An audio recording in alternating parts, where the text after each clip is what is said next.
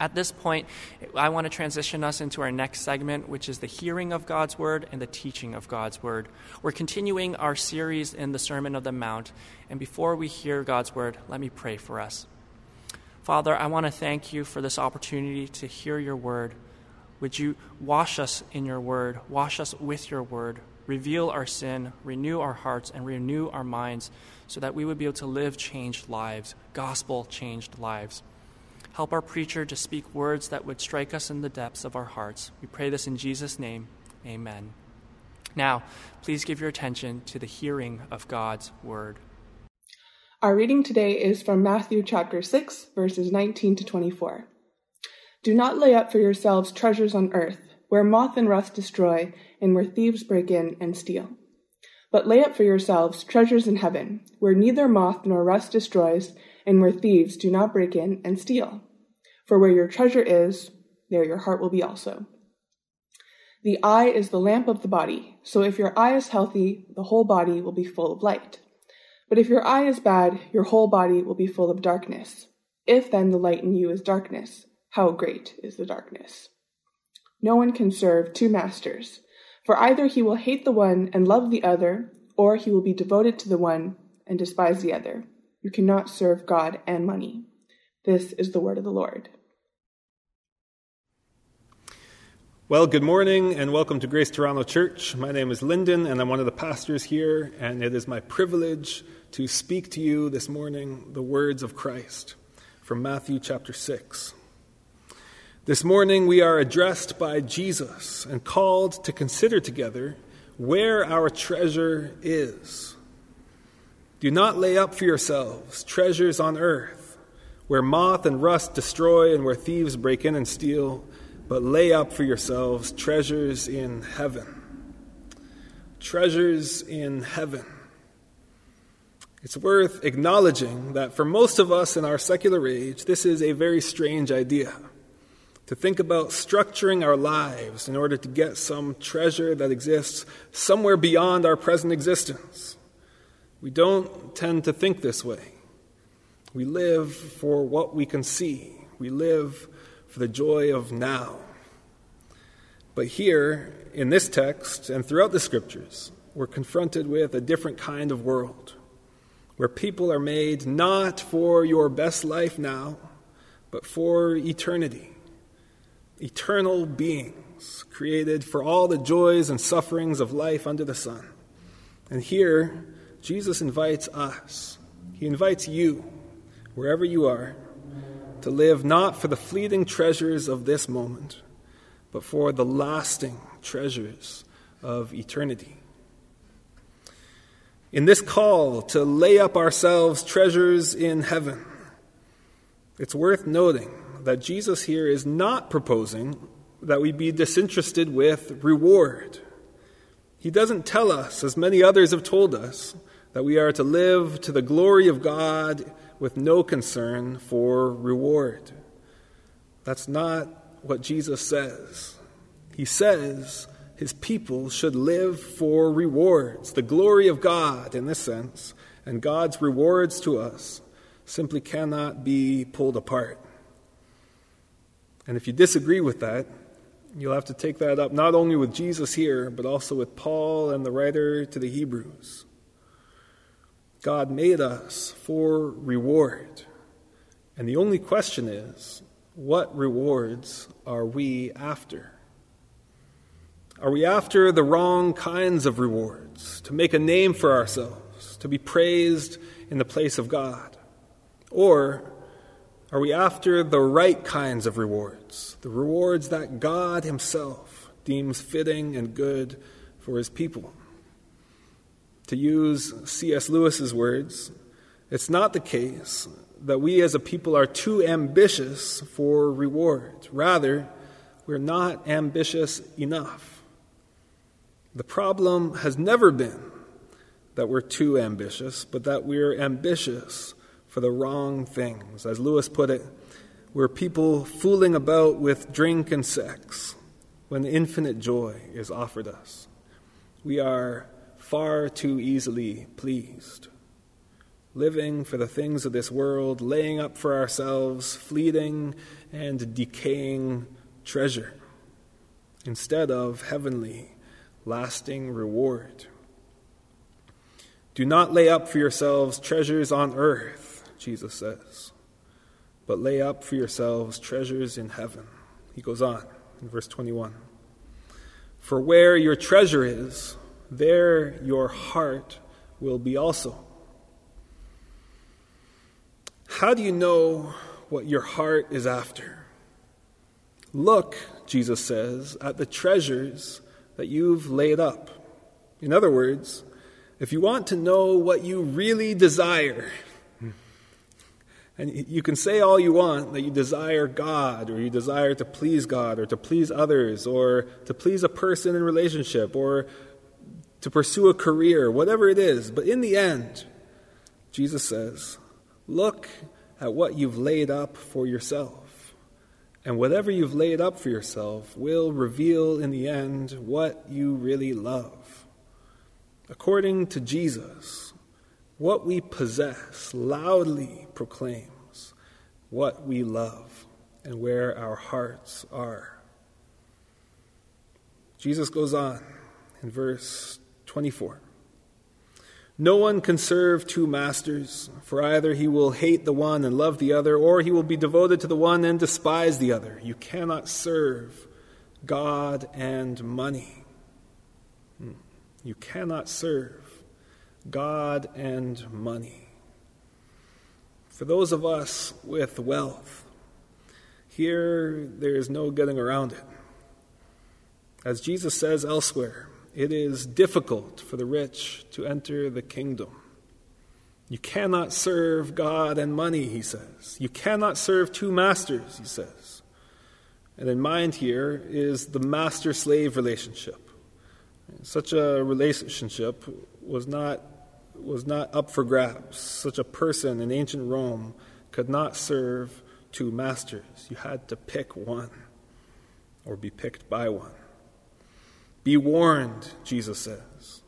What you do with your money proclaims, you might say it forcefully proclaims, where your heart is and whom you serve. In short, the point is this. We, the rich, are not to hoard or to trust in our riches, but to use our fleeting treasure, our fleeting earthly treasure, to store up lasting heavenly treasure. Where is our money sitting, we might ask? How is it being invested? And are we using our earthly treasure to store up for ourselves a heavenly reward?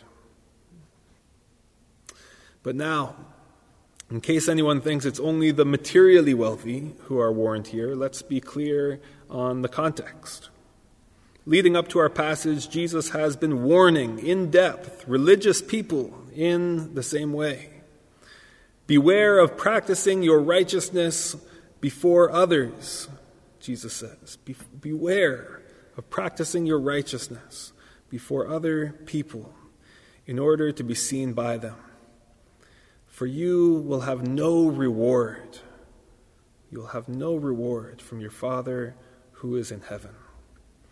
Do we hear this?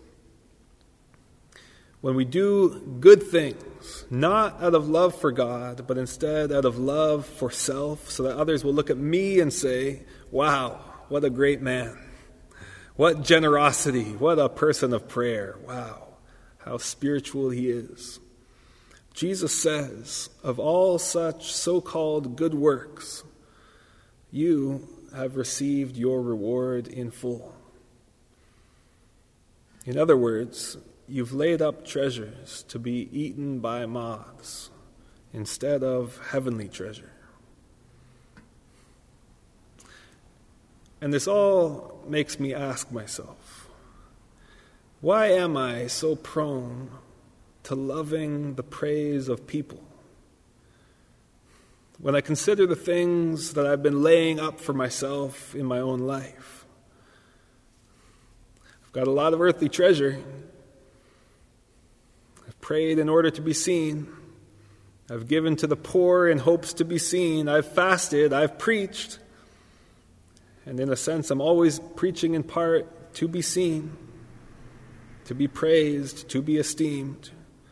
And for all these things, it's difficult to hear that inasmuch as I've done any of these things for the praise of people, I have received my reward in full. How about you? Do not lay up for yourselves treasures on earth, Jesus says, but lay up for yourselves treasures in heaven.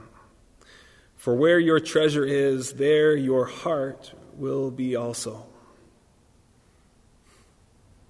It's a beautiful invitation Jesus gives us here, a beautiful vision.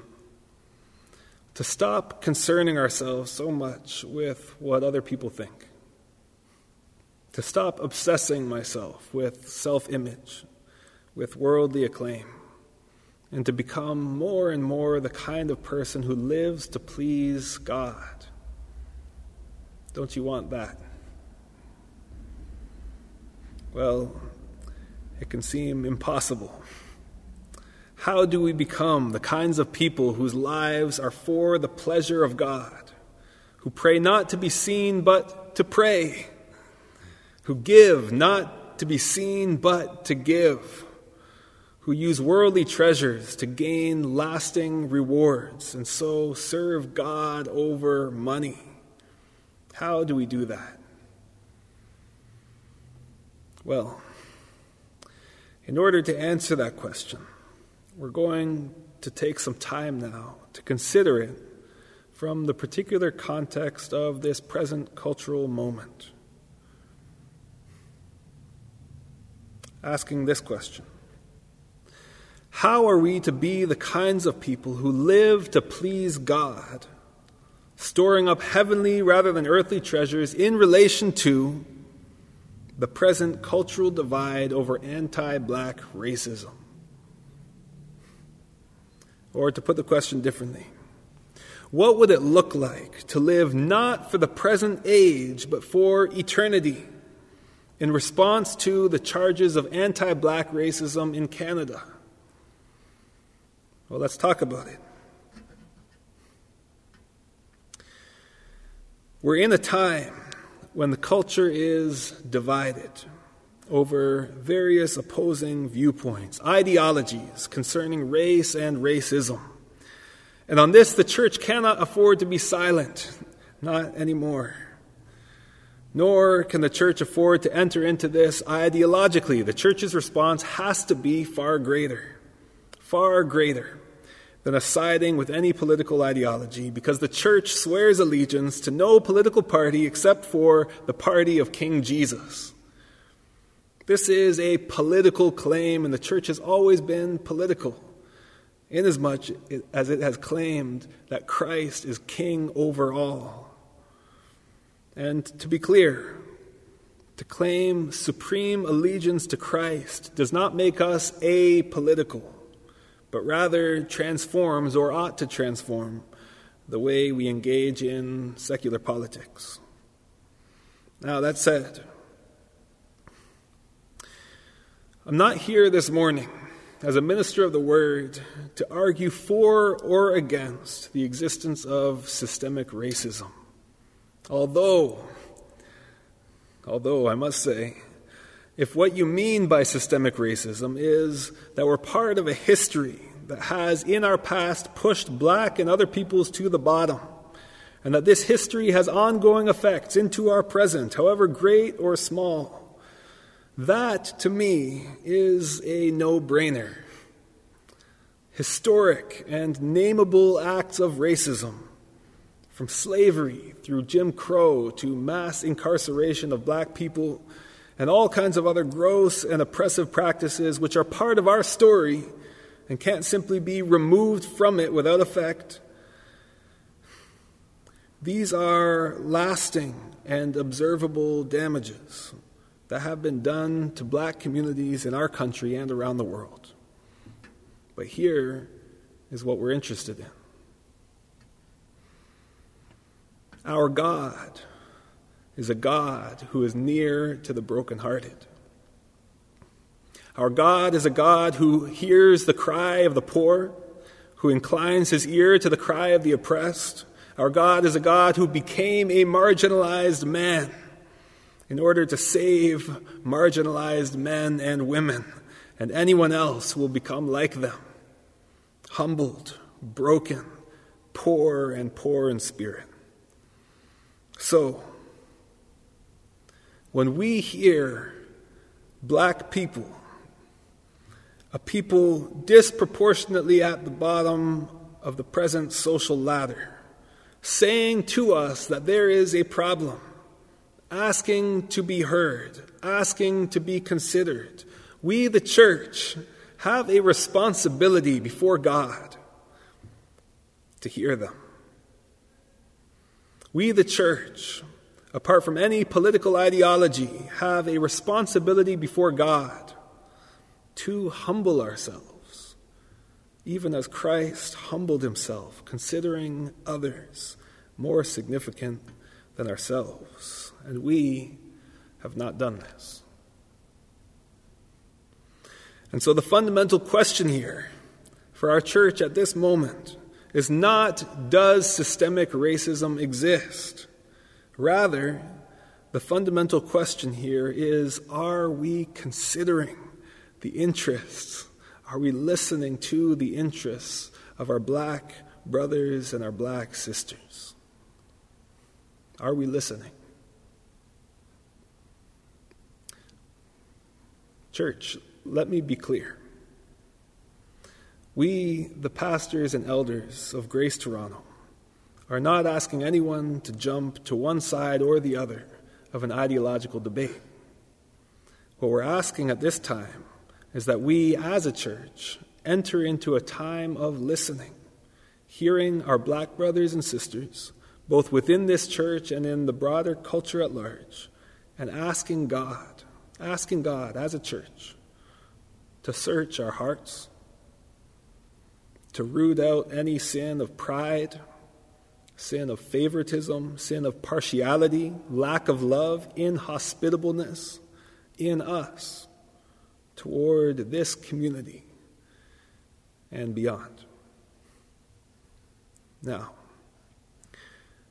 what does all of this have to do with heavenly treasure?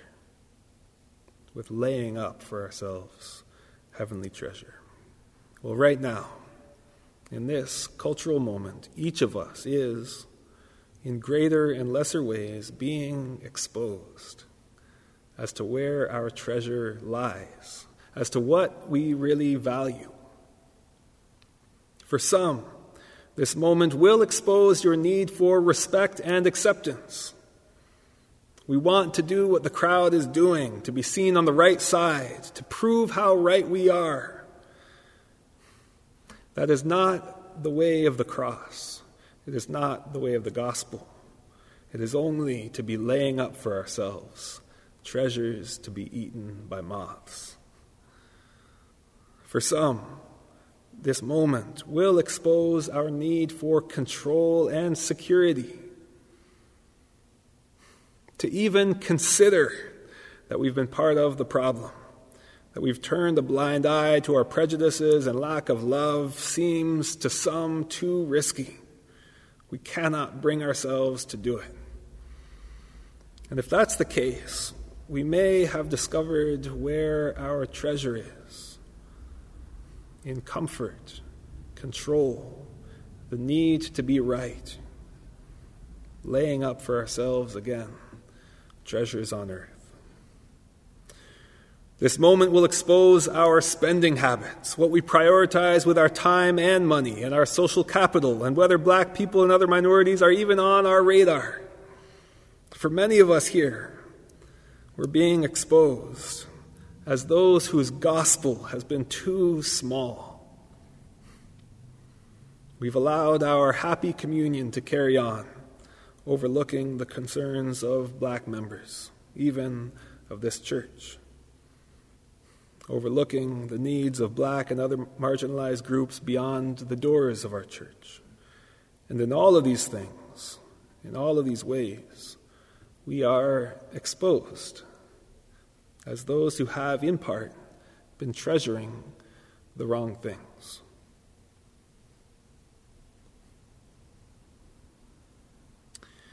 And we can begin by admitting that this is who we are.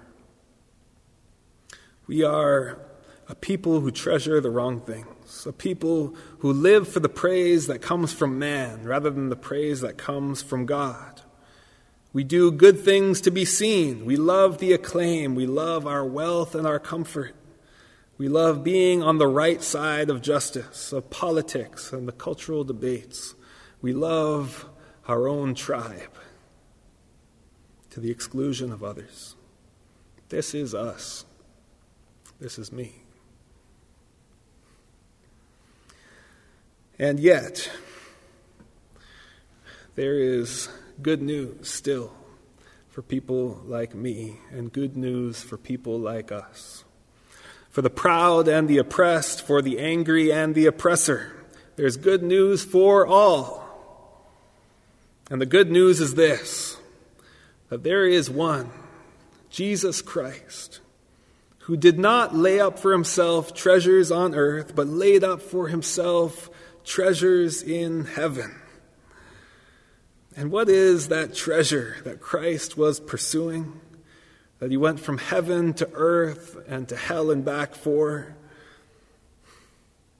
You, God says to his people, you are my treasured possession, my own treasured possession among all peoples. While you and I were storing up for ourselves all the treasure we could find, God treasured us. While we've been striving to serve two masters, Christ served God alone. And while we continue to divide in pride over ideologies and ethnicities, over race and racism, Christ dies for us and offers new life to all who come to him, and invites us to a kingdom built for every tribe and every tongue, where the first will be last and the last will be first, all to the glory of God. Amen.